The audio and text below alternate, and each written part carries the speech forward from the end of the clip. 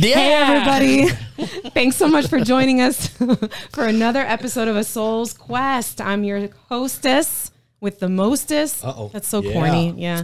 Word. Jesse, this is my co-host Omar, and we have a very special guest today. Yes, we do. Mike Sancho. All right. Here.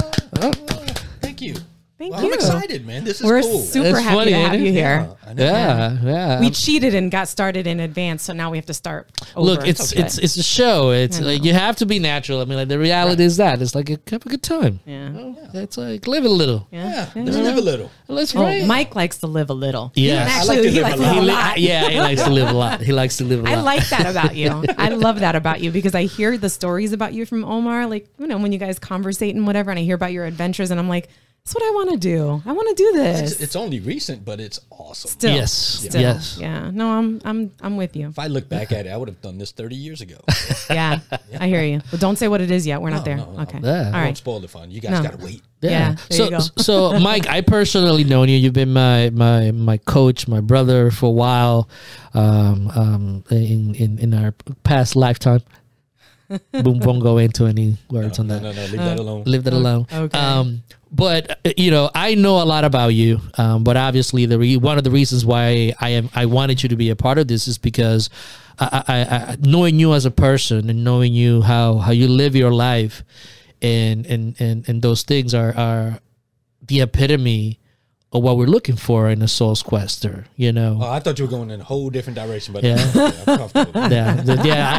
You know how about you see this is why Jesse's got to ask most of the questions because you know me too well. It's you know where my head goes sometimes. Yeah. But really, the one of the main reasons why we wanted to have you here is because you symbolize that, and not so much in the way that in the theory of what we're talking about, but I've seen it firsthand, you know, and I've seen what you have done for myself and for others. And I think this is something that your journey and quest is something that really I think is cool to share with the audience. So thank you so much for coming. We really appreciate Definitely. Thanks for having me. Yeah.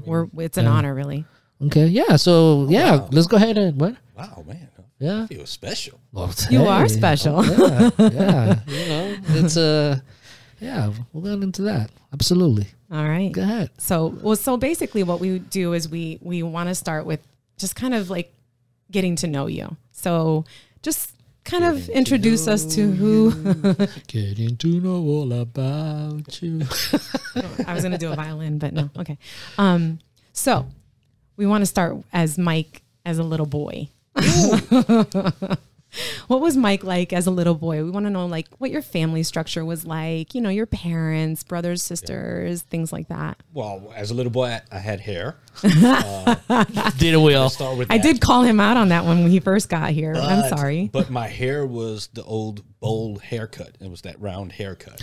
So no, that's true. That was my haircut actually. But I'm the youngest of 5 brothers. Okay. 5, huh? Yep, 5 brothers, no sisters. Okay. It was a evil childhood as well as a good childhood. It was evil versus good always. So my parents divorced when I was 3. My biological father passed away when I was around 7. Oh, wow. Okay. I don't know much about him. If he walked in front of me today, I wouldn't recognize him. I don't know anything. I think there's one picture in my house somewhere in a box from their wedding. Okay. Okay, so you're talking the 50s, right? I'm going to move this up so we can get you. Yeah, we need to hear you. Oh, okay. I can tell this is going to be a good story. Yeah. There you go. So my mom was someone who never wanted responsibility, and she was the princess. So her growing up, it was just her and my uncle, who was, you know, both my mom and my uncle deceased, but, you know, everything was done for her. And so whenever she got in trouble, my grandparents stepped in and did all that. Okay. So when she had kids, it was very simple. We lived in a 1-bedroom apartment on 179th Street in Jamaica, Queens. Wow. Okay, 5 boys, right? 7 people, 1-bedroom apartment. Wow. But my grandparents lived in a house in the middle of the street, up the block. Oh, wow. Okay. So what would happen is the youngest ones, the 3 youngest were go up the street to grandma and grandpa. So, she didn't want to change diapers, none of that stuff. And so my grandmother really was raising us. Okay. And then my 2 older brothers were in the early teens at the time. So what happened is, at some point in time, once they divorced, we were shipped to go live with my grandparents. Oh, okay. In upstate New York, about 75 miles north of Manhattan. Okay. And it was not pleasant. My grandparents were abusive. They would physically beat us every day. Wow. Okay. And then at some point after my father passed away, my grandparents actually legally adopted us for the purpose of getting his Social Security check. Because if you survived, you know. Yeah, let me ask you a question, because we share some personal stuff in our conversations. As a child, going through not having your parents, the abuse with your grandparents, and having that instability at such a young age. When you look back, when you look at that Mike who's a child, what was going through your mind? I didn't understand what was happening, right? One story that I always remember is, so my grandparents were building this house in upstate New York, and my dad came to get me and wanted to go to a Yankees game. And I said, no, I want to go see the house. And to this day, I regret that, because that would have been that moment, just he and I. I didn't know. I didn't know better. I was 3-4 years old. Yeah. What did I know? I mean, I'm getting hit, but I didn't understand why. I didn't know what was going on. I was always thinking I did something wrong. That's why I got hit. Yeah. And it's funny. My wife always says, well, there was things they had to raise kids. I was like, well, there's a difference. Like, I always tell my wife this. If she went into her refrigerator as a kid and ate between meals, she got spanked, because there was 8 kids, 2 parents in Puerto Rico, and that was somebody's dinner. Yeah. That's a whole different story. My grandparents were upper middle class. Right. They had money. My grandfather would buy a brand new Cadillac cash every 2 years. He had money. Yeah. It's all about the context. If I open the refrigerator, if he said to me, Michael, make me a sandwich, and I go open the refrigerator, make him a sandwich, I would get beat for not asking him permission to open the refrigerator. Okay. You just told me to make you a sandwich. So it's those type of things. I mean, it was every day we got beat. And if there wasn't a reason in his mind, it was, and my grandmother was the same thing. Everybody thinks this little old lady, no, she was more evil than him. And everyone thinks, wow, it was just him. No. And if there was no reason, right? He said, I know you did something I didn't catch. Okay. Wow. Now, what was their background? What was their... That's what I was just going to ask. Okay. Where were they from? Like, is everybody in you're all Puerto Rican? No, actually, my biological father, this is going to be a shock to some people, is Italian. Oh, okay. Yeah, that's why I got the white look. No, but in Puerto Rico they call it la mancha, right? La mancha. Tengo la mancha, but oh my God, go ahead. But yeah, but you're right. No, you're it's right. true. Yeah. So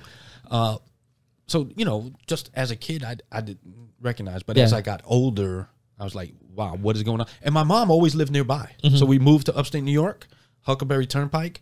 She lived down the street on Huckleberry Turnpike. At one point, she lived the house next to us. Really? She just never resided in the same place with you. Because she didn't want the responsibility. At one point, we had 10 acres of land. They put a small house in the backyard, and she lived in a small house. Oh, wow. Right? But that happened when I was in my teenage years. So then going back to your grandparents, what was their background? Where did they come from? Why would you think they were so aggressive at that time? One, my grandfather was physically abused by his father. Okay. So that's where it came from. Okay. I don't know where it came from with my grandmother. I know they were in a miserable marriage. They slept in separate bedrooms, and I call people Lucy, joking around, because my grandfather had an affair with our next door neighbor, Lucy. Oh. Right? And, she wouldn't divorce him. You didn't do that back then. No. But, they weren't happy. And my grandfather was physically abused by his father growing up. So, you know, it's systematic, right? It's you do what you what you've known, right? Yeah. My cousin says it best. If he was sitting here, he would describe it as, well, they grew up during the Depression. They're Depression parents. So you had a tight line. You had to keep everybody in order. Yeah. And the only way to do that was physically. Yeah. And their mindset didn't shift, obviously, because you said they were upper middle class, right? Upper middle. So obviously there was a mindset that they had established and didn't navigate from that. Right. So. Yeah, I mean, but that doesn't take away from what happened and the pain of it. No, of course not. But it kind of like gives a perspective of that continual a process that is passed down generation to generation. And I think that's a good point, because as we get more into your journey, I want to know what made you shift away from that. But we'll talk about that a little bit later. Yeah. But you know, as a kid, you know, when they talk about low self-esteem, I had no self-esteem. I was just going to ask you, well, how did that affect you, like mentally? Like, how were you? So, did you have friends? Oh, so remember I said it was evil and good, right? Right. Okay. Our friends were phenomenal. Okay. I mean, we played sports, you know, so we had to do things. We had chores. Right. Everybody has chores, but we had like over the top chores. Right. So my grandfather loved chickens and animals, right, and birds.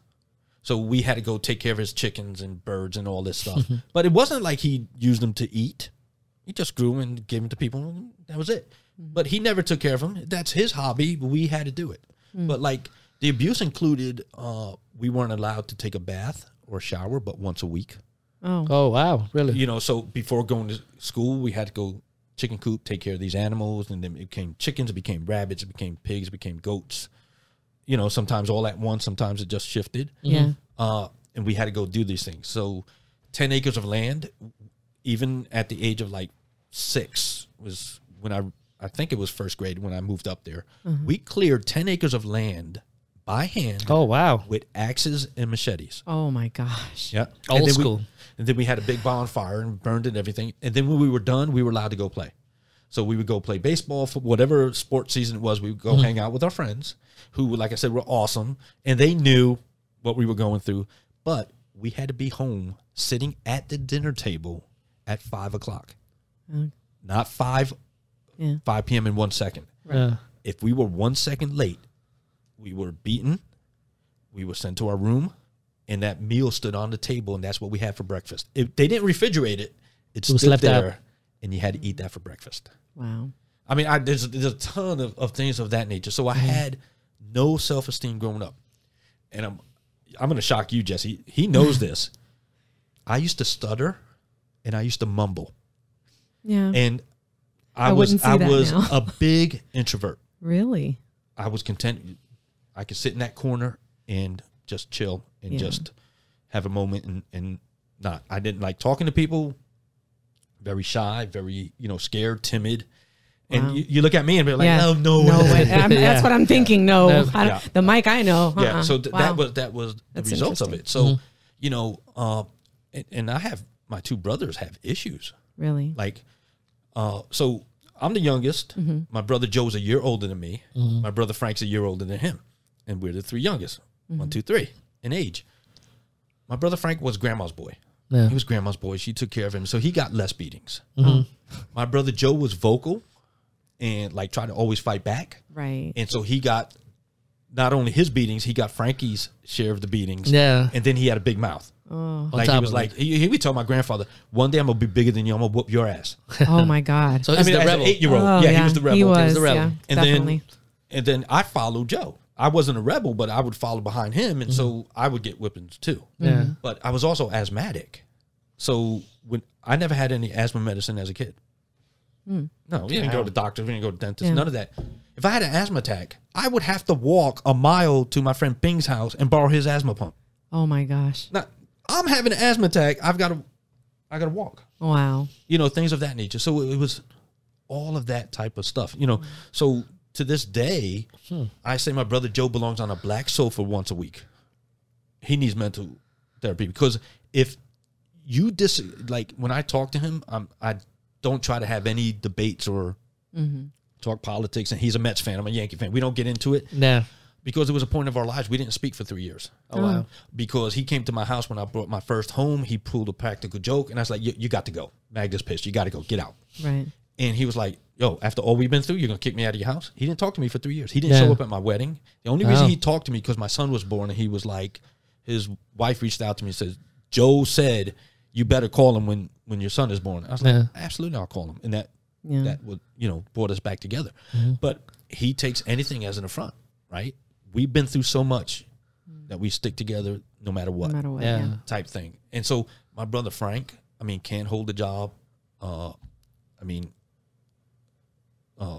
His appearance is disheveled. He looks like he's 80 years old. Wow. He's only 3 years older than me. Yeah. He's a hot mess. He's dirt poor, broke, living in the house we grew up in that they don't own anymore. It's under foreclosure, but because of the pandemic, they can't kick him out. They can't go anywhere. Yeah, so it's had a negative effect on a lot of you, the whole family. The entire even family. My one brother John, who, he's handicapped. He was born with elephant man's disease, neurofibromatosis. So he had tumors on his eye. He doesn't have a right eye. Yeah, he's living like a squatter. Right. I mean, poor, doesn't have cell phone. They don't have AC right now, and big heat wave in New York.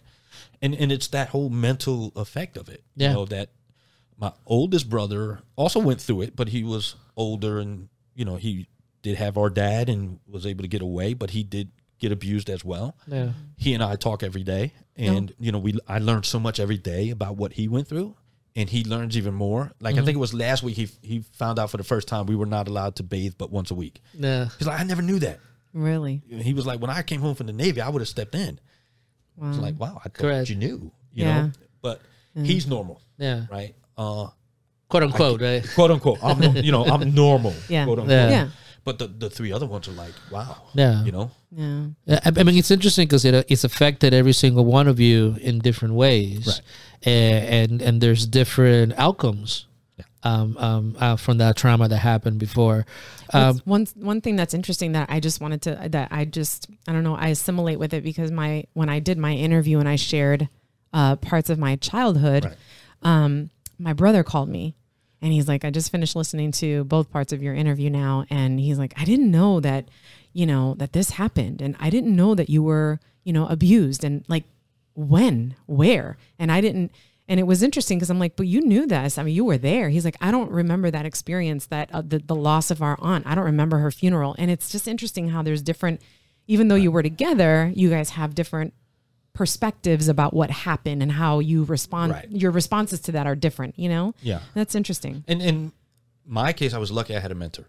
Yeah. That's what got me out of it. That's, and we'll at some point talk about that, right? But that's what really made the difference in my life. Right. Okay. So as you segued from, and how old were you when all this was going on? Well, I moved to upstate New York, like 5 or 6, first grade, 6 years old, but then it was ongoing. And so as we became teenagers, it got even worse because at some point, my brother Frank graduates from high school, goes to the Army. Now, it's 1/3 of the whoopings that I used to get, I'm now getting double 2/3. Yeah. I'm getting 50% of them. Yeah. So I went from 33% of the whoopings to 50%. That's, you want growth, but not like that. No. I'm like, hey, wait a minute. Not in beatings. Not in beatings. And then my brother Joe got kicked out of the house. Oh. And this is, and if there's going to be a point I cried, it would be this one. I sat there, couldn't do anything. And my grandfather, so the dynamic where we grew up, and you know this from the Bronx, is that upstate New York was where Puerto Ricans migrated to have a better education system. Okay. But the breadwinner stood in the city during the week and went home on the weekends. So my grandfather really wasn't there. Everybody was like, wow, your grandfather was, well, he was home on weekends. Yeah. It was my grandmother. And I remember we were going to go to a high school basketball game. And my grandmother turned around and said no. And so our friends called him on the way to pick us up, and my brother Joe's on the phone and says, we can't go. And they asked him why, and he said, because she's a bitch. My mother, my grandmother, and my brother, the one with the one eye, came and physically, punching him, beat him until his face was a bloody mess. Wow. Kicked him out the house, went and brought him back when my grandfather came on the weekend, and he got beat again. I'm not talking about like beatings with the belt in hand. I mean, like physical, like they whooped his behind like a street fight. Wow. And I'm like, wow. And you know, I had to sit there because like, what was I going to do? I was this skinny 102-pound kid, you know, even as a teenager, like, I'm not going to step in. I'm not going to get my behind whooped. Yeah. You know. And you know what's interesting, that a lot of people will listen to that story and make it feel like that seems like it's out there, and it's not. Oh. It's something that people live in their own flesh, and it happens more often than we truly talk about and realize, particularly in our culture, particularly in the Spanish culture, and we think that's just the way that we are, but it's not. It's very damaging. You know, and my aunt. She lives in Tampa, man. Love that woman to death. You know, she always, when she was around, it was great because when they came to visit, it's like my uncle didn't put up with that nonsense. You're not going to touch them kids. Really? He had 5 kids of his own. You know, he's struggling to make ends meet. You know, but my aunt was not playing it. You know, type thing, and love Titi Armin. I mean, she was like, when she was around, everything was good. Yeah, it was like life was great. It was, and don't get me wrong, like.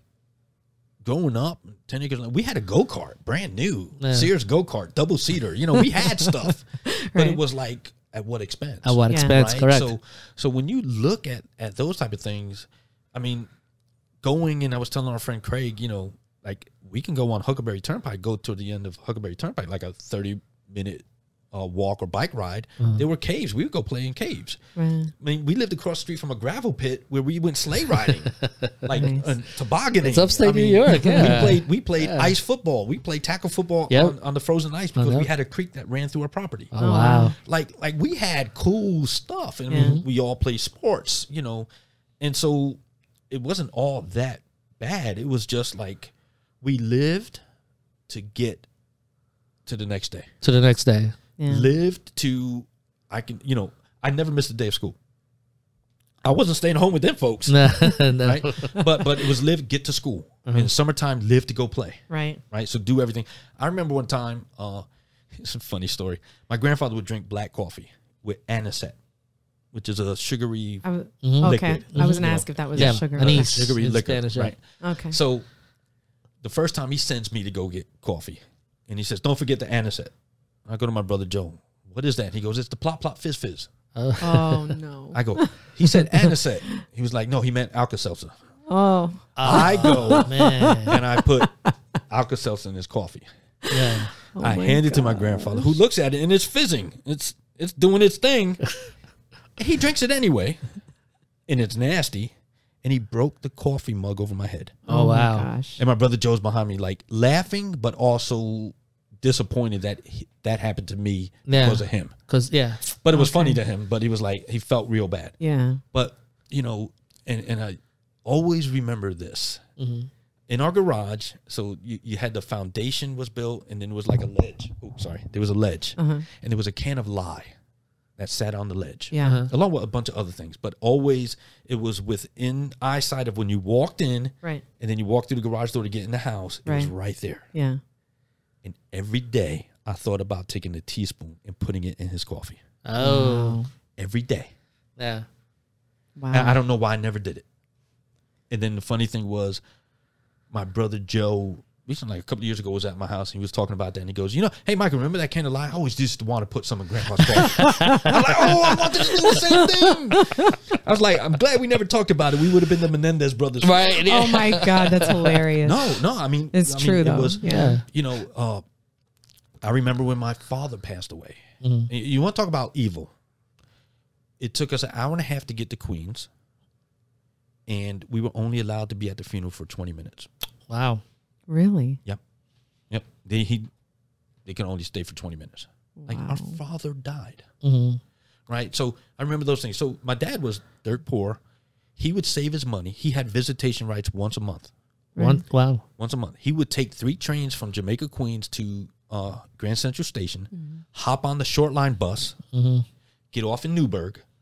His cousin would charge him $20 for the 20-mile drive to Plattekill and drop him off at the corner store. He would walk the 3 miles up Huckleberry Turnpike, and then we had our own private road called Sancho Lane. That was wow. It was just a long driveway. Nice. And no matter the weather, he was not allowed in the house. Oh, wow. He was not allowed to ask for water, use the bathroom, nothing. And so in the wintertime, if it was too cold, he would do this journey, which would take him all day long. He would take this journey, save his money, and if it was too cold, he was told, you only get 5 minutes because it's too cold and they're going to get sick. Right. Because you he had to wasn't go allowed in the house. in the house. You had to go Yeah. outside. Right. We had to go outside with. If it rained, they can't go outside. It's raining. They will get sick. Wow. I mean, if it was, it's too hot. Meanwhile, you just had us clear an acre of land Yeah. with machete and axes and burn the wood, but it's too hot. Yeah. And they would do everything to limit. And the verbal abuse, like you're stupid like your dad, or you're gonna be a bum like your dad. You know, my dad did some things. He'd been in jail. You're gonna be in jail like your dad. You're gonna be all that along with abuse, and then you see this man going through that. And I was led to believe he was this evil guy, and he wasn't. Right. I mean, what he went through to come see us, even if it was, I mean, there was plenty of times it was just to peek through the door Yeah. and say hello and say, I love you. Yeah. I remember those things. I can't remember his face. I can't remember what he looks like. Wow. But I remember those things. Yeah. Right. And that was I've got to control you. I've got to keep you, under my thumb. Yeah. So let me ask you this. Then I mean, as you're getting out into your teen years, more rebellious. Your brother's out of the house, and then you have this conflicting and disappointing dad figure in your life. I mean, you have your grandfather who's abusive and evil and mean, and then you have your dad who's trying to be there but can't be there. Well, remember, he died when I was 7. And he died, and he died young. Right. So, how are you feeling right now in regards to those pivotal people in your life that are not setting an example for you? Well, luckily for me, my mom remarried. Oh, okay. I was 10. Oh, okay. So Henyo, he's my dad, right? I didn't live with him till I was 16. Okay. But he was there, and dude was, he's 6'4", 250 pounds. He looks like Jimmy Snuka. He looked like the wrestler Jimmy Snuka. He's built like him too. I mean, he could bench press 400 pounds. I mean, dude. Wow.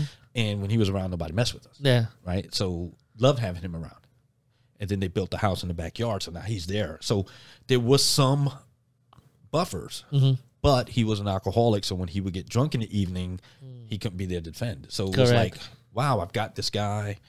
It's awesome, but I didn't. And it was when I was 11 or 12, I took the wrong bus home from school. I got my behind whooped for that. Really? Didn't tell anybody. I'm going to Taramar Tennis Academy, and I'm going to ask for a job cutting grass because I'm going to work, because I'm going to save money, and I'm out of here. Yeah. That was my thought process. So I go and I walk up to Tennis Academy, and the guy says to me, I'm nervous. Can I help you? I said, I'm here to ask for a job. And he goes, how old are you? He goes, I can't give you a job. That's illegal. I said, oh, man, I need a job. I just want to cut your grass. I'll cut your grass. Right. And he goes, come back tomorrow. I didn't know his name or anything. I come back the next day. And then he became my mentor. Bob Davis is my mentor to this day. Okay. If I have something I need information on or thought process, I reach out to him. Wow. Right. Okay. Over time, we've distance has separated us. But I walk up and there's a can of an empty Coca-Cola can on the driveway, and I walk right past it. And he goes, hey, you're not going to pick that up? I was like, I didn't put it in there. It's not mine. And he was like, well, I was going to give you the job cutting grass. You could leave. I was like, if that's your attitude, yeah, I'm out of here. Right? And I start leaving. And he calls me back. He goes, you going to give up that easy? And I go, huh? And he goes, I put that down on purpose to see if you would pick it up. Right. And then we started talking. And he said, I can't give you a job, but I'll teach you how to play tennis. You cut my grass. I was like, okay, I can do that. And that's how it started. And he gave me, he did the greatest thing for me ever, right? So his then wife, Mary, I call her mom number 2. Okay. When I was talking, hey, mom number 2, how are you? Da, da, da. His daughters are my sisters, Right. Because I grew up with them at that point. So he gave me an old tape recorder one day with a microphone. And he says, dude, you don't know how to talk. I was like, huh? He goes, you stutter, you mumble. I could barely hear you. I just want you to talk into this thing and fill the tape and then play it back. And it was embarrassing to listen to myself. Wow. He taught me how to talk. He taught me how to pronunciate words. And it was Bob and his wife and his daughters that really helped me. And that's how I was able to overcome it. So I was, but when I became legal age to work, I got a paycheck. So how old were you when you met him? 11 or 12. 12. Okay. Maybe 13. Okay. Just making sure. Okay. Now let me ask you a question about that, because this always interests me, right? As a young person going through all this trauma, going through all these issues, these uncertainties, instability, you still have the wherewithal to say, I want to get out of here. Yeah. What do you attribute that to? I don't know. I just know that getting my ass kicked every day for no reason didn't feel right. Yeah. I mean, it's that simple. I think it was probably just that alone. just I can't do this no more. I see my friends; they don't go through that. I see different things, and I'm like, but intuitively, it's like just doesn't feel right. Yeah. But the thing that I appreciate so much about you as a person is what you mentioned before, that a lot of your brothers didn't feel the same way. They did feel the same way about getting out, but they didn't take the action like you did. Right. I mean, it just at some point. Well, my brother Joe did by fighting back. He was correct. Like, I remember my grandfather's funeral. My titi sends me and my cousin Edward, the same age, in there to make sure he doesn't flip the coffin, and he was about to flip the coffin. Oh, wow. But he was that my process, and I'm going to fight back. Yeah. I'm gonna beat you Right. one day type thing. But it's cool to see how much character, out of all that darkness, and out of all that, how much your character developed to want something different and see something different. That's something that's really amazing that within yourself that came about out of such a greedy, not pleasant situation. But there was other people involved, or so on the left side. No, don't minimize yourself. Don't minimize yourself. But I'm saying I was able to have that thought process because when you like Lucy lived on the left, that's who he had the affair with. On the right side was our friends Chichi, Chino, Johnny, Adam, David, 5 siblings, 4 brothers, 1 sister, their mom. Right? So Anna was like that surrogate mother, and so she would, tell my grandfather, stop hitting him. If she was around, she would stop him. Those type. She would talk to us. She would always pull me aside, and my brother Joe, and do those type of things. And the funny story is my mom went and had an affair with her husband. I mean, it's a whole messed up thing. Right? Oh, wait, there's more. Yeah. But she was, that type of person that would just be there for us. I remember Carmen and Louis Torres that were family friends. Like when they were around, nothing happened. So you would see other people and you would see their kids, and it was like, wow, I could do that. Right. Okay. So you were motivated by these other people. Excellent. Right. Yeah. And so I'm not minimizing myself. It's just I got to give them credit that they took the time to talk to me. And also, I think that and I didn't mean to cut you off, but that attributes like your disposition or your character, because a lot of people are in that sort of like darkness, and that they experience this and they just see like doom and gloom. But you were able to see these other people and have relationships with these people and say, I want that. I want to get out of that. I can do this. Not everybody thinks that way. And at the time, probably not. That's not my thought process. It's just live. Yeah. I mean, literally, it was like stay alive. Yeah. Right? Type thing. And don't have an asthma attack. Yeah. Right. And the cool thing is that you had, that's the beauty of how significant people's lives are. Right. Because even with you feeling and going to a home that felt like that, there were people that took the time to be nice and take care of you. Yeah. Right. Yeah. That's the beauty of an individual taking action, even if it's small actions. And look how he paid you off for you. But at the end of the day, no matter what, it's always about community. Yeah. Right. And so that's the community, right? So there's always, the old lady on the block. There's always someone that's the glue. Yeah. And I live for those moments, to be around those people, because I knew at that moment in time I couldn't get hit. Yeah. Right. You can't beat me. Right. Yeah. I knew that. Yeah. Even at the age of 8. I understood that. So like if I heard the doorbell, I'm running to go answer the door because there's somebody there. I can't get beat at this moment in time if somebody else is here. Right. Yeah. So, but it was community. It was, their parents were, their kids were our friends. Yeah. Friends, They saw what we were going through. They knew those things. The guy who gave me the asthma bump, Bing, I remember him in high school being the first person to give me deodorant. Oh, Wow. Like, wow, he pulled me aside. He was like, Michael, you got a body odor. yeah. Just little things. Yeah. Little things, so. Yeah. So after meeting Mr. Davis, right, you got introduced to tennis. Yeah. And now you're becoming a young man. You're transitioning from that stage of dependency in childhood, becoming a young man. How was that transition with tennis, Mr. Davis, and then you actually transforming into a young man? Wow. I mean, that if I could do it all over again, I would love to do that all over again and just experience it one more time. It was awesome because, Althea Gibson, who's the first African-American in history to win Wimbledon, be ranked number 1 in the world, taught me how to hit an overhead smash. Althea Gibson. Really? Yes. So I had an overhead and I was aggressive with it. And she was like, hey, Mike, you got hops. Get up there and go get it. Yeah. That was her advice to me. Wow. And she goes, no, kill it. Yeah, that's like hit it hard. Take your anger out on it. That's like Serena Williams Thank you. teaching you to play tennis right now. Althea Gibson. I'm like, I meet Arthur Ashe. I wound up going to work for Arthur Ashe. Did you really? Yeah, I worked for Arthur Ashe for like 6 years with his Safe Passage Foundation. That's how I got involved with Boys and Girls Clubs. Oh, wow. Okay. So now I'm getting this side of it, and I'm getting a little cocky now too. No. I mean, tennis, I see my out. I literally see my out. Now my brother Joe's kicked out of the house. And by the way, I'm getting a paycheck, and I had to give my paycheck, sign it over, and give it to my grandparents. And I never saw a dime of that money. Wow. They kept my money. So now they wanted you to work because you're bringing home money. Yes. Okay. Now, taking That's the money, interesting. right? So, Oh, we're going to put it in a bank account for you. Yeah. Yeah, okay. Yeah, I spent my money. never with saw thieves. that money. But now at some point, I'm in the house by myself at the age of 16. Okay. And I can't deal. I just can't. I go to Bob and I say, hey, Bob, you got this tennis academy. It's, it's just before my 17th birthday, September. And I said, it's empty. Can I stay here? He was like, absolutely not. I'll lose, my license. I can't do that. No.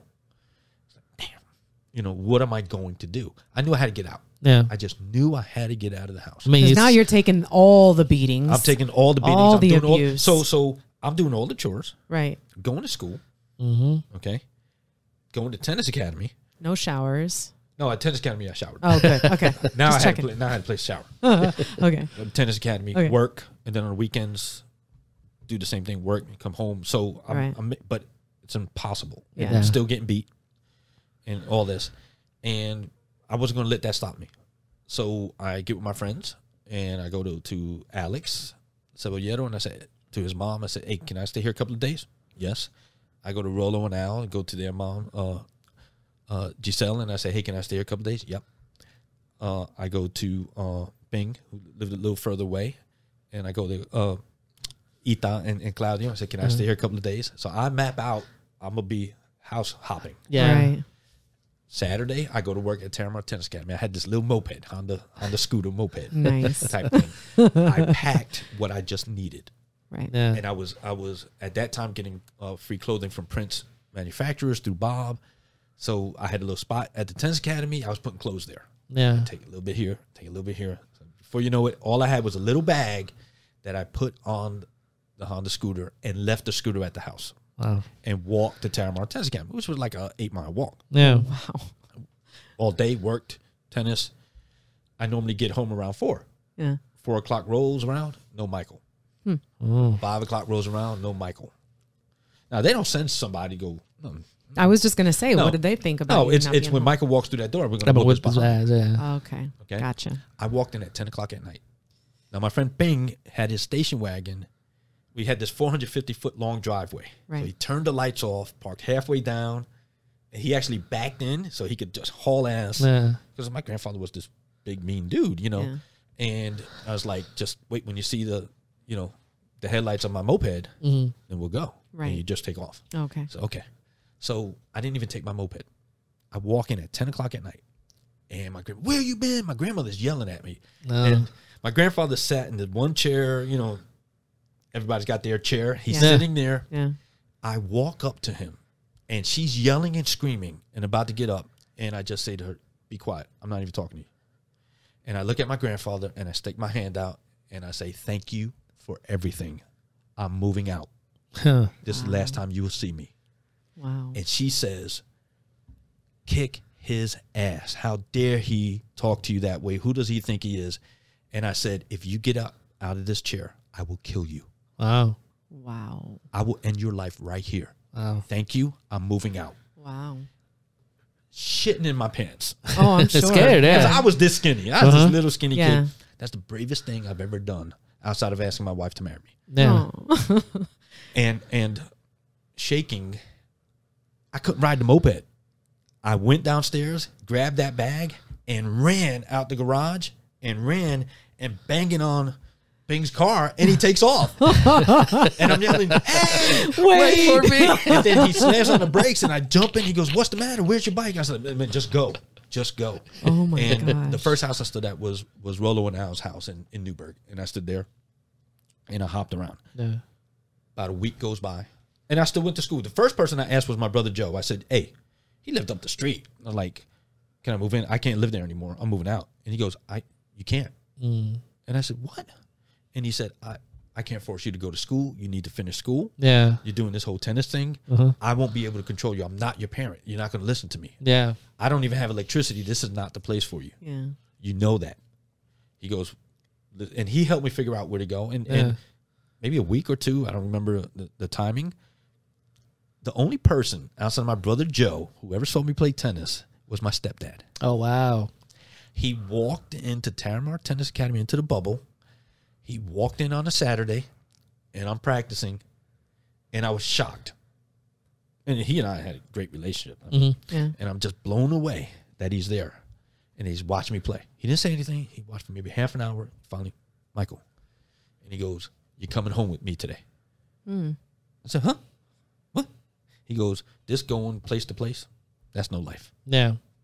Now, Henyo dropped out of school in third grade in Puerto Rico because his father died. He had to make money for the family. Yeah. Yeah. And he was a big kid, you know, no education, can't read or write. Right. He can do numbers very well, and he could sign his name. But, you know, and here's a guy who can't read or write Yeah. that knows this is not right. This is never yeah. Right? And he goes, so when you're finished, I'll be waiting, wrap up, get in the car now. I'm nervous wreck.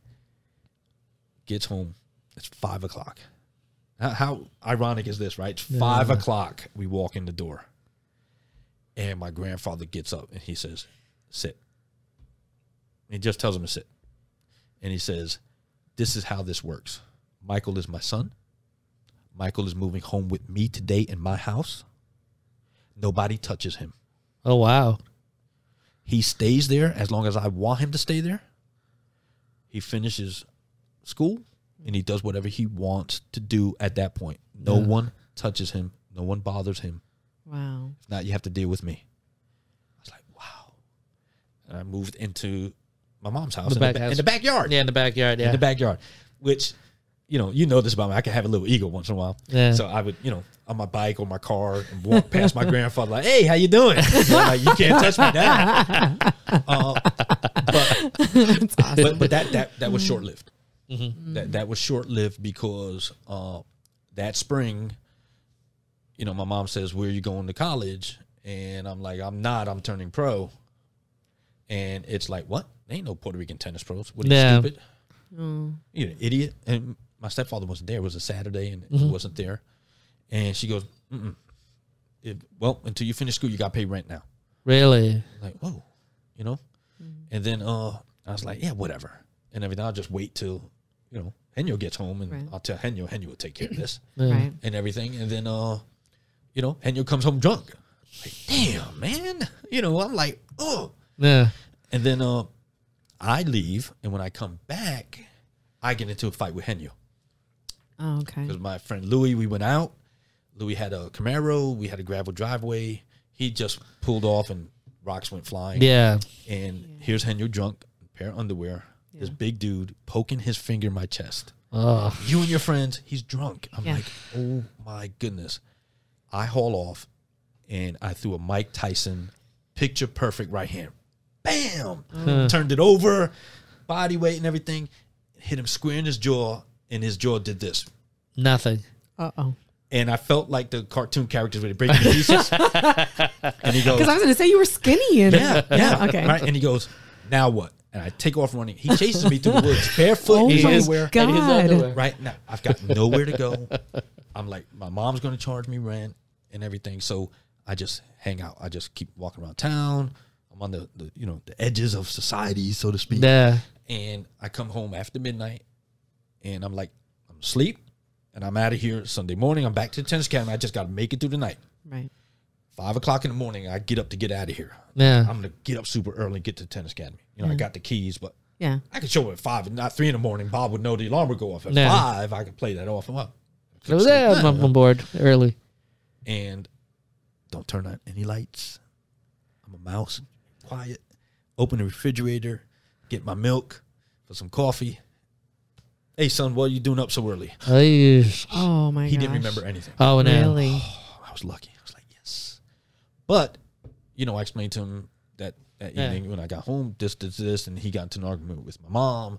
And then my grandfather came over. They threatened to throw him out, Oh, really? which in essence, either if I stay there, I'm going to get beat again or thrown out. And I was like, listen, don't worry about it. So I said, I came to agreement. I would pay him rent. I had this agreement with him that he would take the money, and then later on in the day, he'd give it back to me. Yeah. So I would pay the Okay. $150 rent to Henyo. And if nobody's looking, he'd give me $150 back Yeah. and everything, and got over. And then I graduated from high school. I'm out. And you're out. I'm gone. Yeah.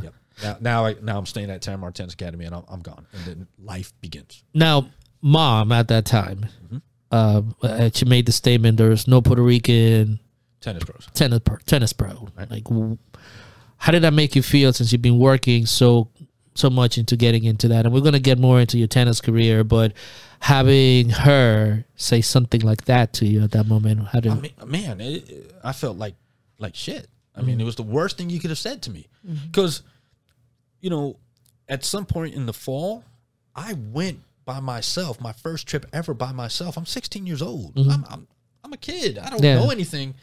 I took 2 buses to get to the city and to Virginia, to Richmond, Virginia, to attend the United States Professional Tennis Registry program to become a certified teaching pro. Yeah. Without their help. Without their help. Bob helped me. But, Bob's like, I'll get you in. I'll pay for you to get in. You got to go. Bob taught me how to teach tennis. Teaching. Now, I'm going to be a teaching pro. Yeah. And you telling me this? Like, wow. Like, really? Right. You're supposed to be my mom. Correct. Type thing. And I just knew that, she was just, Yeah. she was just as evil as the rest of them. And you still persevere to all that. I had no choice. Like, how do you? Okay. I had How no do you? choice. And I know. Yeah, I see that. But how do you like? And I guess this will probably come later. But how do you like resolve that? I never did. You never did. Okay. When she died, I was barely saying 2 words. There was hello, goodbye. Wow. And only because of my son. Wow. Like, my son was born. It's not, I can't do that to him. Yeah. Right. And it was funny. Like, she would hold him, he would cry. Henya would hold him, the happiest kid in the world. Yeah. You can see the difference. He could feel it as a baby. Right. To this day, he knows the story. I've never said anything negative because that's not fair to him. Yeah. And that was my whole thing. And my whole thing was like, if I ever become a parent, I'm going to do things different. I will break this cycle. Yeah. And I've actively talked to my cousin about that for years, Yeah. breaking the cycle, type thing. But I had no choice to overcome it, but I did not like her, despised her. Yeah. Once I'm out, once I'm married and I've got my own house, my own life, we would visit and everything. And the few conversations I had, I would find new things out. Like, like I asked the point, like, why would you give us? I can never see myself giving my son up. Yeah. And I have a stepdaughter. I can never see myself giving my stepdaughter up. I can never do that. How could you do that? And she said, well, you have to understand, I was protecting you guys.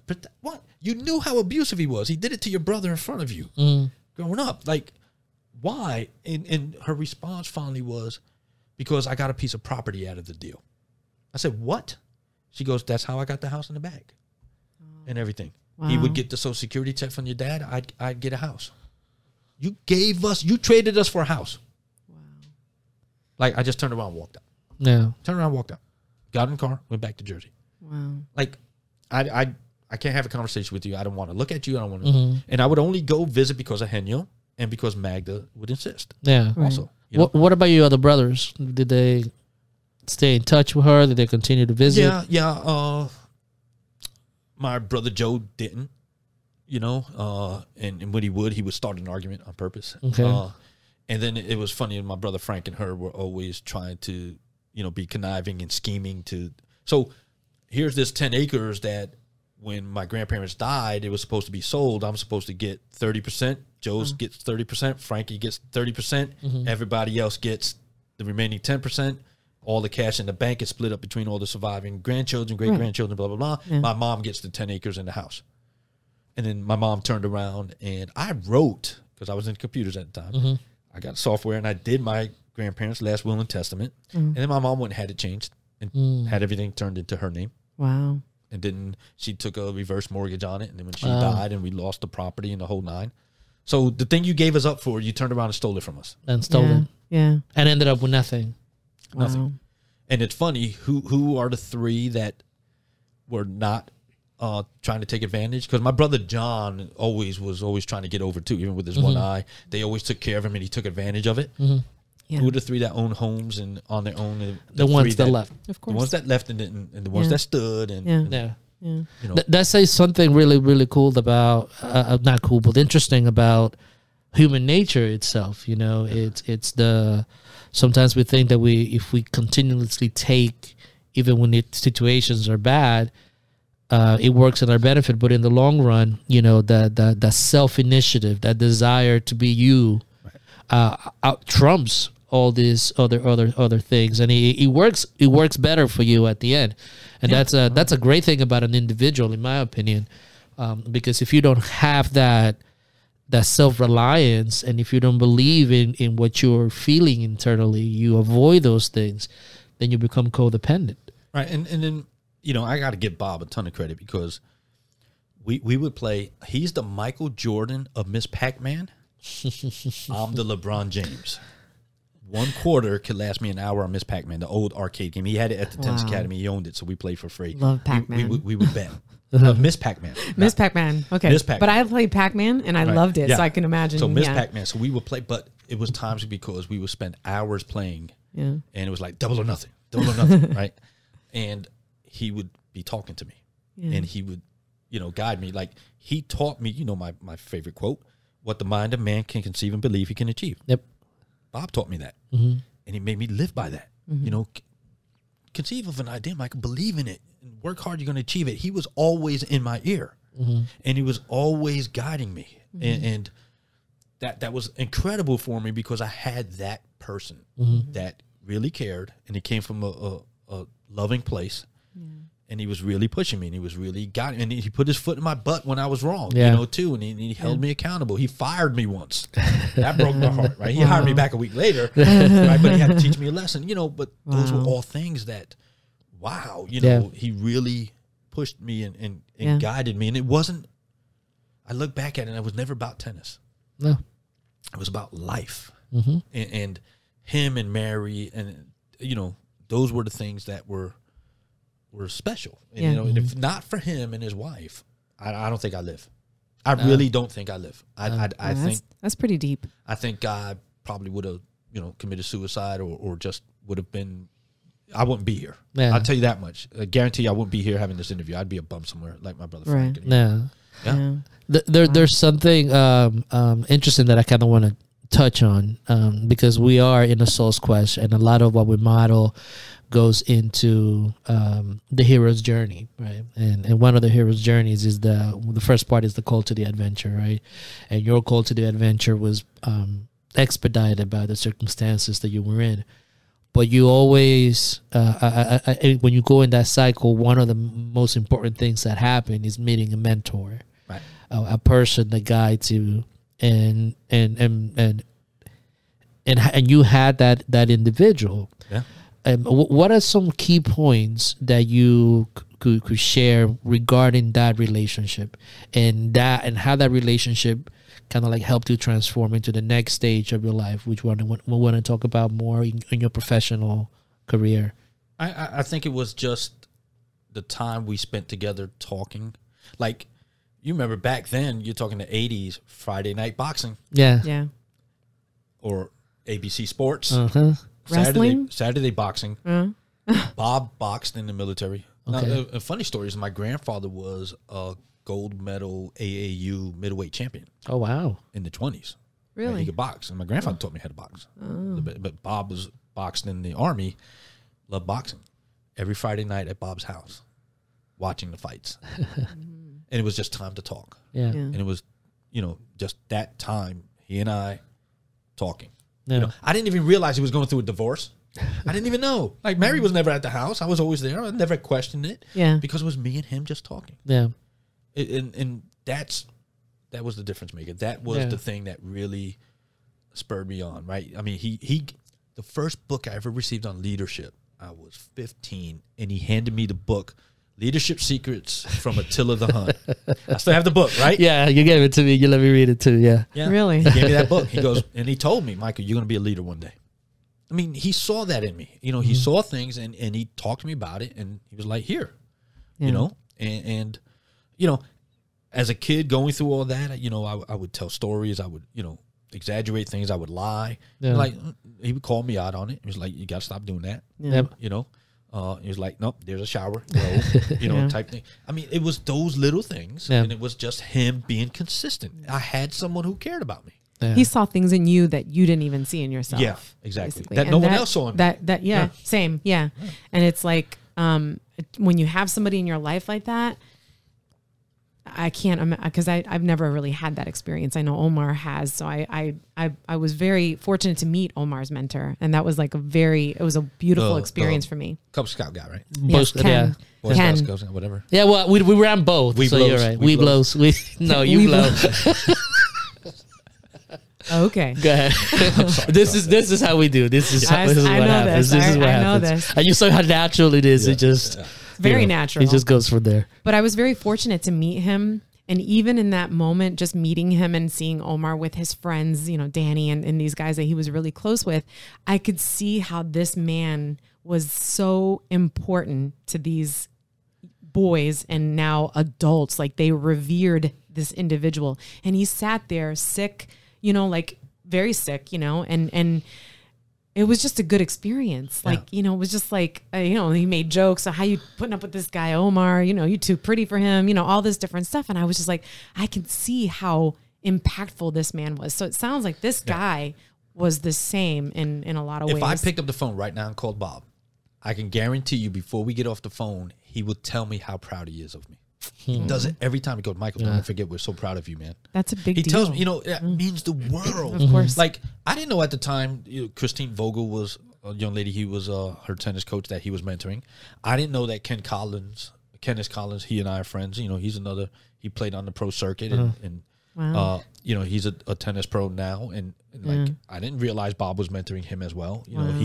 He was, as a kid, was burned in a fire, in a home court fire, type thing. But he went on to play tennis and, college scholarship, played on the pro level, those type of, Bob was mentoring those people as well. I didn't realize it because he made me feel appreciated, unique, loved. Yeah. Yeah. So everything was very sort of like, and there wasn't he made you feel just as, the same way that he would make anybody else feel, basically, is what you're saying. Right. But I mean, and back then, I mean, he was a dude's dude, It was like we had conversations, that we get into, but things, I mean, like, he would say things like, I'll never forget the first car I owned, Dodge Omni. I paid $250 for it. Bought it off a drunk guy at a bowling alley because it was leaking oil. I offered him $250 on the spot. He gave it to me, signed the title over. I take it the next day. The oil pan plug was loose. Tightened it up, ran that car into the ground. It broke down on a bridge. I left it for 3 days. I came back. It was towed by the state police. I go pick it up, driving it, breaks down on me. I take it to the local mechanic, and alternator's gone, the battery. I really don't have any money. And the mechanic says, listen, Michael, this is a junk car. You know that. I go, yeah. And he goes, I'll give you $100 for it. Now, meanwhile, I drove it into the ground for Yeah. about a year. I paid $250 for it. And I was like, no, man. $150. And he's like, $100. I'm like, yo, $175. Bob pulls me over and he goes, dude, you paid $250 for it. He's going to give you $100 cash. You got $100 in your pocket right now? I'm like, no. That is hilarious. And he goes, dude, I'm going to teach you a lesson right now. And everything was like, I'm going to teach you a lesson. Yeah. Right? Here's the lesson. Okay? You're going to get away with $100. Okay? Yeah. Do the math. Yeah. Okay? Yeah. Learn the lesson where it costs you the least amount of money. Yes. He would always say that to me. Learn the lesson where it costs you the least amount of money. Right? So I said, all right, take the $100. Go back, give him the title. And the story was, when I get back to tennis academy, he goes, what's the story? What did you learn? I was like, don't haggle over something that's junk. Take the money and run. He goes, exactly. Yeah. Yeah. It was always those type of things with me. Yeah. Yeah. Wow. It's interesting because I want to now segue into your professional career. Right, You know, okay. we'll invite you back to have a conversation on relationship because that's a Relationships in terms of we'll bring him back there and talk to her. That's a you mean love relationships? Oh, yeah, No, I love didn't know and what you stuff meant. like I didn't know that. what you were referring to. Yeah. So. But I want to get into that aspect of transitioning from that stage of tennis. How did your career end? How did that go? And what did you do after tennis? Okay, so I got a cool story on my whole tennis thing. So I'm not going to college. I'm going to be this teaching pro. I'm going to play tournaments. I'm going to do my thing. And Bob is working with Arthur Ashe at the time and Nick Bollettieri in Bradenton. And they're going to bring minority tennis pros down to Bollettieri Tennis Academy, teach them the business side of tennis, put them in different inner cities throughout the country where they'll run tennis programs, because Arthur's belief was, what if I got Michael Jordan on a tennis court before he went on a basketball court? Yeah. That's what we're going to do. Wow. So the first class goes in. I wasn't part of it. 6-month program. I go in January. So I had to work like security, IBM, side jobs just to get to January. In January, I go to Bollettieri's. I'm done. So part of the process is they ask you, what city do you want to be placed in? When you're done with the program, where do you want to go? So I wanted to go to Honolulu. And they're like, and now this is at first it was called ABC Tennis Project, right? Ashe Bollettieri Cities Tennis Project. Oh, okay. ABC, right? Tennis Project. So I'm like, and Bob was like, come on, man. I was like, Bob, you can't tell me that there's no inner city kids in Hawaii, in Honolulu, or kids. Right. Right? Fair point. So I'm at Bollettieri's. I finished the program. I graduate. Summertime, they're not set up yet. Yeah. Right? So I remember, the mayor of Newark coming down. The Bollettieri was playing doubles along with one of the political connectors, and then the head of Department of Recreation, Ross Lightfoot, Sharp James. They were playing doubles. I got to let them win type thing. But I go to Beaver Dam, Wisconsin, to help Bollettieri run a summer camp up there that they have every year, and then I get back, and I get back to Bollettieri Tennis Academy, and I get called into the vice president's office, Ted Meekma. And he's the vice president. It's now IMG Tennis Academy. And he's the president of IMG, vice president of IMG. He says, Michael, how was it? I was like, you shoot the breeze. He goes, here's your plane ticket. You fly back to New Jersey tomorrow. We rented a car for you. Get the rental car, drive back home. It's only like an hour, 15-minute drive. And he goes, you spend a week, and then you and Bob will go back to Newark, and we'll go from there. Perfect. And he goes, and we got new clothes for you, Nike. Got a duffel bag, Nike clothes. I'm like, oh, okay. Wow. I'm great. Like, hey, this is cool. I go home, week with Bob. I follow Bob to Newark. We get to City Hall. I got the rental car. Get there. The mayor greets us outside of City Hall. Mayor's bodyguard, which are police officers, detectives. And he says, hey, I'll take the car for you. What do you mean? He goes, we're going to take it back to the airport for you. You got to go. Yeah. Get in the limo. I'm like, oh, cool. Yeah. What are we doing? I get in the mayor's limo. I'm like, and I remember the mayor's like, hey, how are you talking? And we go to West Side Park in Newark. Yeah. TV crews out there, the trucks with the antennas. I'm like, I'm clueless. And they start this press conference. Yeah. And, Arthur's there. Arthur, hey, Michael, how are you doing? We're talking, good, And I'm sitting up near the podium, just in chairs, and everybody gets up and speaks. And then Arthur is the last one. And even Nick Bollettieri's there. I'm like, what in the hell?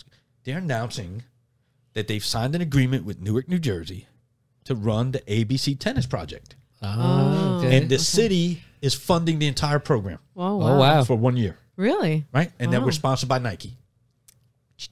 I'm like, Nike. Yeah.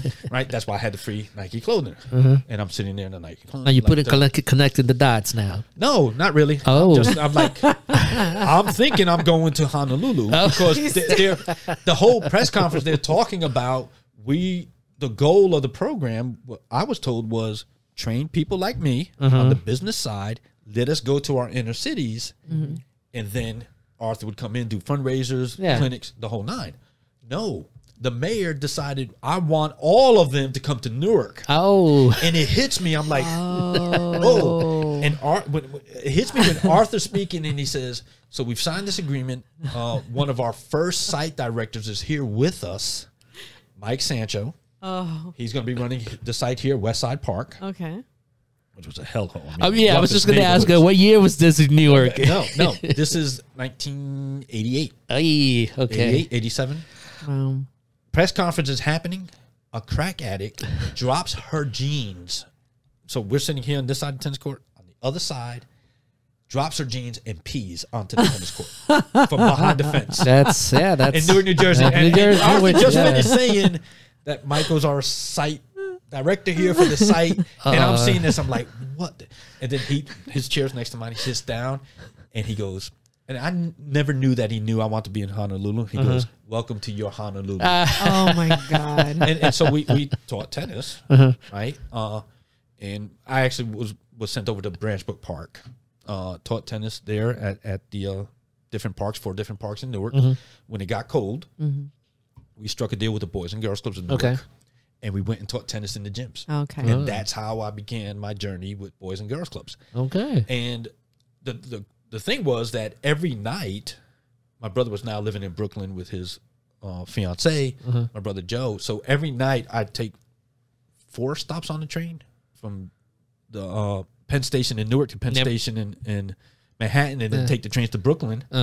And I'd be getting in at like 1 in the morning, because I would be done at 6, and I'd go to Brooklyn.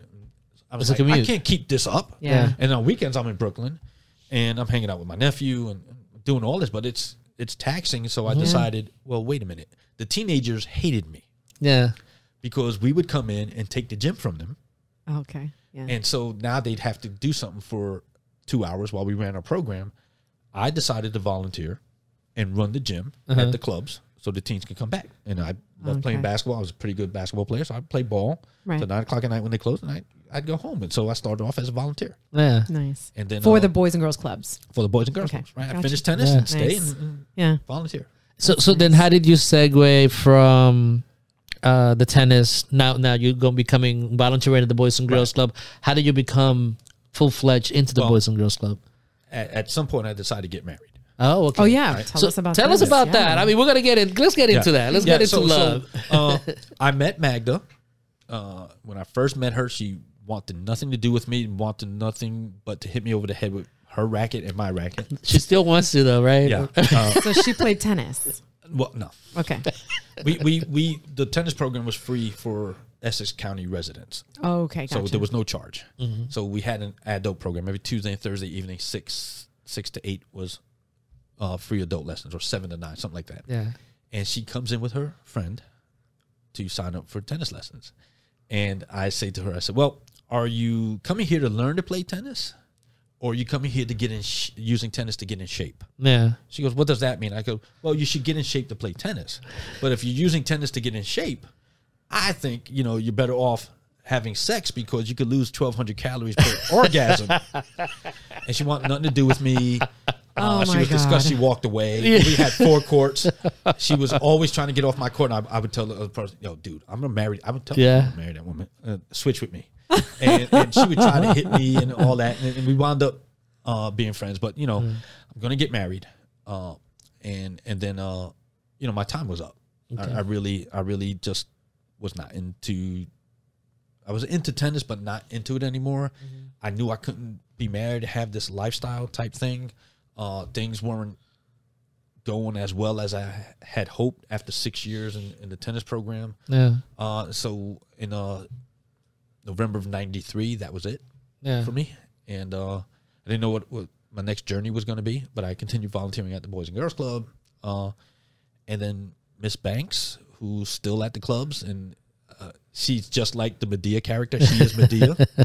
I always say that Tyler Perry, made Medea after her. After her. She told me, hey, the club used to teach tennis at Broadway is looking for a club director. Yeah. You'd be perfect. You speak Spanish. It's in the Puerto Rican neighborhood, And I applied for a job and started as an employee in February. First day on the job as the club director, I show up in the middle of a blizzard. Oh, wow. February 8th, 1994. And at that time, at that club, our executive offices were there, but they were moving out. Yeah. And the executive director, Mel Knight, was there. He was like, what are you doing here? I was like, well, first day. And he goes, it's a blizzard. We're closed. I'm like, well, I could go home. And that became my Boys and Girls Club journey. Wow. That's I like how the dots Right. keep connecting Yeah. As you go along. And it's interesting because a quest is like that, There's moments. One of the things that you just mentioned was I wasn't sure what my next step was, right? But by following what you were doing already, people recognized that, but you weren't aware of it. You were, oh my God, what am I going to do?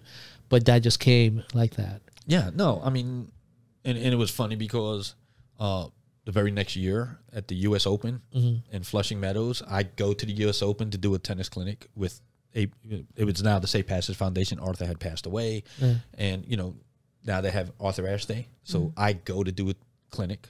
I take the day off from work from Boys and Girls Club on a Monday, and I go do clinic with kids from Newark. Yeah, at the thing. So I kept involved with that was my last real tennis thing. Yeah. Okay. But and I also said if I ever have kids of my own, my daughter played.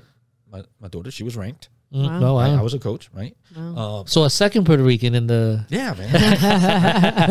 I was like, if I have from an early age a child, my son was born, he didn't want to, he got into karate instead. Yeah, really pick up tennis, and I wasn't going to force him. Yeah, and I was like, if I have grandkids, I'll teach them, and I want to save that. It was a grind. I mean, I would never change it. If I could go back, I would do it all over again, right? Because it led me to where I'm at. And it led me to my wife and this great family I have. But, I mean, dude, those days were like, I'd get on the court at 6 a.m, practice for me. Yeah. 6 to 8, then come back, shower, eat breakfast, 9 to 5 all day long teaching. Yeah. Kids after kids. I mean, in a 6-year span, we gave over 10,000 free tennis lessons. Oh, wow. Wow. Right? We were grinding. Yeah. And then take a break, and then we'd have that adult program. And then I go practice for myself. Because you can't teach and play the same way. No. When I'm teaching, I'm setting the ball up so you could be successful. Yeah. If I play that way, I'm going to get hammered. You're going to get hammered, yeah. And then these kids got good real quick. So now, Thursdays, we're leaving for tournaments. Oh, wow. And so now you play a tournament, you're going to maximize. So I would play men's. I would play men's doubles, mixed doubles. I'm trying to win $500-600. And you're doing all this, and then I'm coaching. So I got to play. I got to coach. Yeah. And then it doesn't matter how many events you play. Sometimes you get 15 minutes before your next match. Well, I just played a 4-hour match. Yeah. So like, I mean, it's a grind, and you're doing this constantly. Yeah. And we all live together. See, they gave us housing, and first it was the mayor's condo in downtown Newark, then the mayor's house in Irvington, New Jersey. So we lived together because we were all from out of town. Yeah. Right. So it was constant tennis. It was 24/7 tennis. That was your life. That was my life, Yeah. and I loved it. Yeah. So there was a lot of sacrificing. It's a lot of sacrificing of your time. But how did it feel? Because you were doing this and you were an automatic pilot and you did all these different things. How did it actually feel? Most people feel that it's work. Oh my God, I'm working hard. How did it feel, really? Dude, you have to understand what we went through and what I went through was special. I got to, like, when Arthur Ashe comes into town, I pick him up. I get to spend time with Arthur Ashe. I get to walk streets with Arthur Ashe, people stopping him for autographs. Yeah. Right? Those type of things. I mean, I go to Madison Square Garden, the Masters tennis tournament, and I'm in the tunnels. Madison Square Garden, all the players, Andre Agassi, hey, what's up, Mike? Those type of things. I'm at the U.S. Open. So, I was the coach of the youth games, which is kind of like a junior Olympics, where they've got 14 different cities throughout the country come together. Every year they do the youth games, and Newark always had a team. And so I'm the tennis coach for the youth games. Wow. And we're sponsored by Nike. Yeah. Head to toe Nike. I've got head tennis rackets. I'm not paying for anything. I got a company car, apartment. Wow. I should have been putting money away. I was spending money. I was dating women and blowing money away. But anyway, it was beautiful. I mean, I'm with celebrities. I'm like meeting people. So I'm at the youth games in Alabama, Birmingham, Alabama. And I'll never forget this. And it's in August, right before the U.S. Open. And I'm coaching.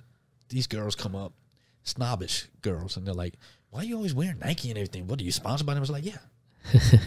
And they didn't believe me. I was like, okay. And they're from another team and everything. They were from New York's team. Actually, New York's team. So now 2 weeks later, I'm at the U.S. Open. And the coolest story. I'm sitting at the rotunda in the front. When you walk in the Open, there's a big round thing. I'm sitting there. Arthur's sitting next to me. And I told him I worked for Arthur Ashe. He was one of my mentors. Yeah, whatever. That team walks in. Sitting there with Bob, and Arthur gets up to go, everything. And then they're like, hey, what are you doing here? I was like, I told you who I was. And they still didn't believe me, right? Out walks Andre Agassi.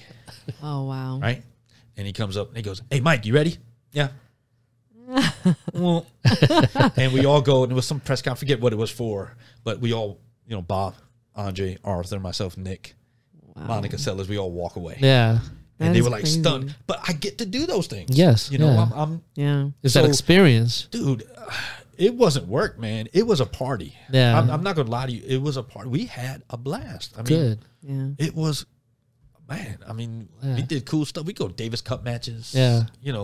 We were doing some and all that stuff. All that happened because of a chance meeting of you going as a young kid looking for a job. Yeah, literally. Just taking that initiative. Yeah. That's because if you had never done done that, Nope. you would have probably never even met this because guy. there's other people. No, because a lot of us teenagers worked at Terramar Tennis Academy. But I went there as 11 or 12, whatever age I was, before I was legally allowed to work. Yeah. And that's the connection. But a lot of folks went through. Rolo worked over there with me. Alex worked over there with me. Eric Perez worked over there. That was a place in town to go work summer job.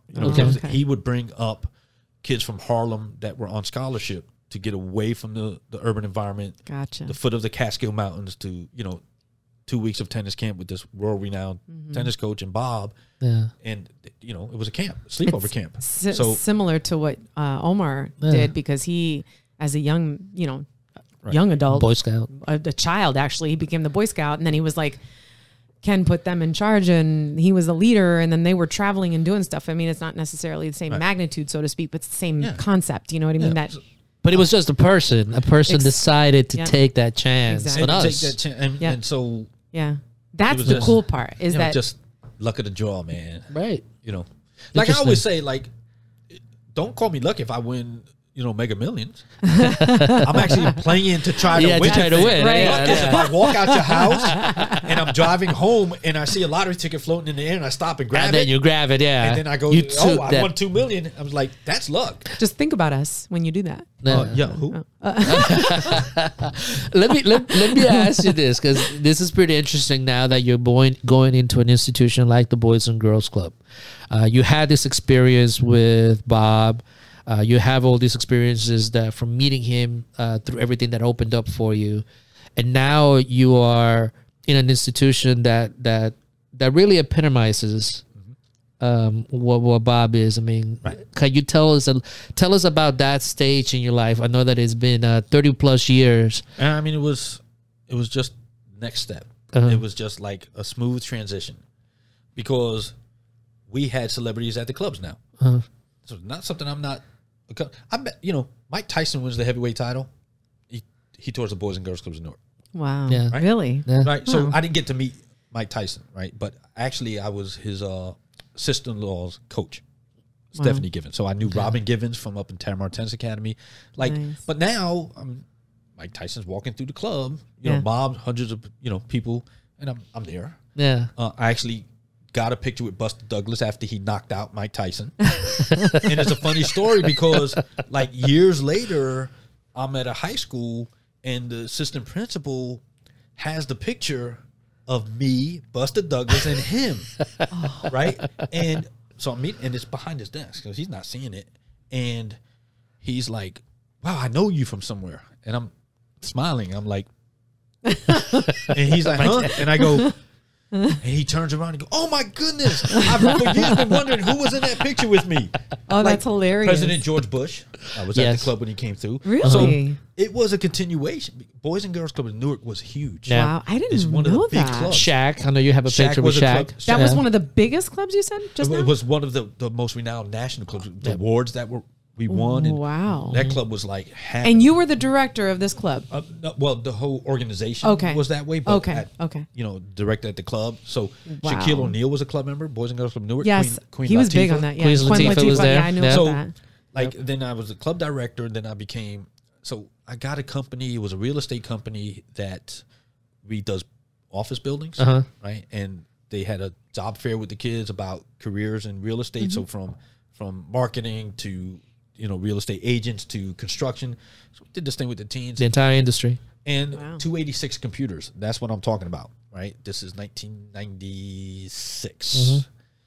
And they say, "Hey, Mike, we want to come to your club. We want to take one of the rooms upstairs, convert it into a tech center. You down?" I was like, "Let's do it." Yep. Yeah. Then the organization says, "Mike, we want you to be director of technology." I didn't know anything about technology. We got those computers donated. I quickly learned about technology and created a membership database from scratch. Nice. Wow. I could be filthy rich. Yeah. And we ran it with Microsoft Access. And I learned, then they did that, and I went to school. I went to New Horizons Computer Learning Center for 18 months and got my Microsoft certifications. Oh, wow. And got into it. And then Shaq comes to Newark, and he goes to the South Ward Boys and Girls Club, he was a club member. But it was no longer a Boys and Girls Club because I walked out of that club during my tennis days into the middle of shootouts. So Really? it was real bad. Wow. It was a very unsafe club, so they had to close it. It was unsafe for kids and for staff. Yeah. So he went back, and it's etched in stone, Boys Club above the front door. Wow. And so he thought he was donating to his boys club that he grew up in. Yeah. And during the press conference, they put him in a broom closet. literally in a broom closet. Really? And he was pissed. He was like, "I'll never donate to Boys and Girls Club again. How could they do that?" And they were like, "Yo, dude, that's not a Boys and Girls Club. Yeah. That's a City of Newark rec center." Yeah. He goes, "What? Where's my club?" Got connected. So the West Side Club, where his club director, Trevor Strickler, who's a friend of mine, was director. He came back. Now he's with the Lakers. He did a jungle gym playground set, purple and gold. Wow. He built a tennis court in the back because he heard that they had a former tennis pro on staff that taught tennis to the kids. He did tennis court. He did outdoor basketball courts right outside of that. He redid the field so they could have a little ball field for Little League baseball and softball. And he comes in to do the press conference to announce this, and only Shaq could see this.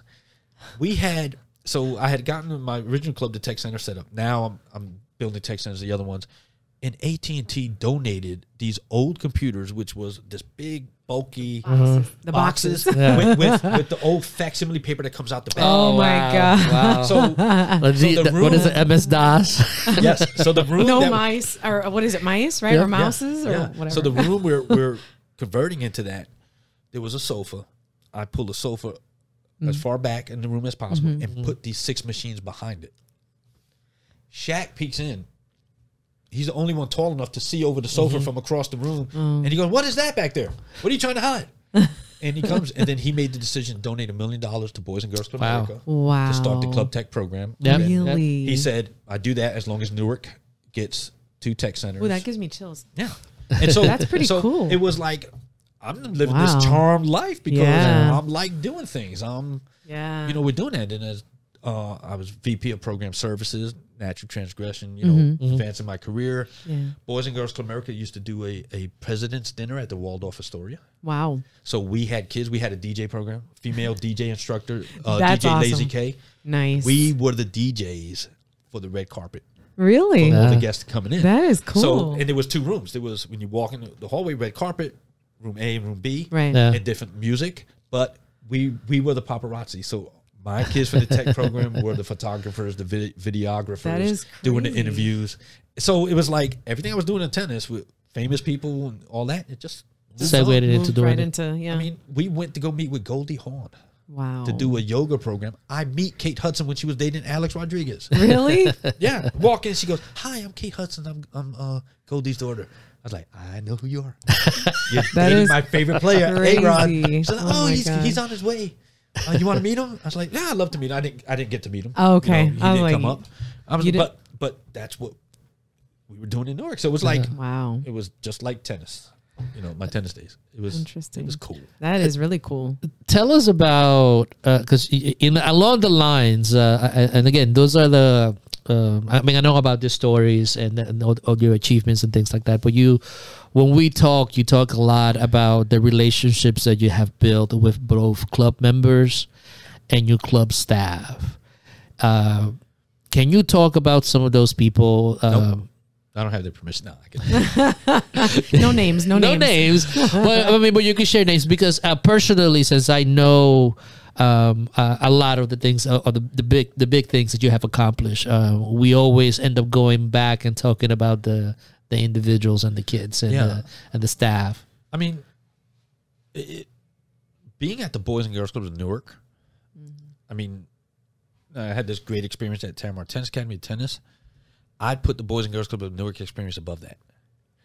Because that's part of my tennis experience as well, because I taught tennis in the gyms. But, you know, these are individuals that it was such a tight-knit family, because the Boys and Girls Clubs of Newark was always doing big things, but always had budget issues. Yeah. Small, 3-unit organization, Yeah. constant turnover.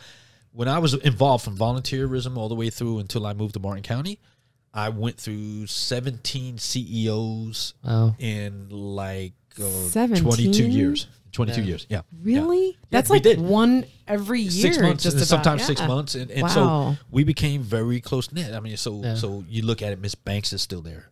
Miss Code, her right-hand person, she's still there. And then you had like Amir Washington, who is now the CEO. I taught him tennis at Jesse Allen Park behind the Boys and Girls Club that he went to. Wow. At the age of 6. He is now the CEO.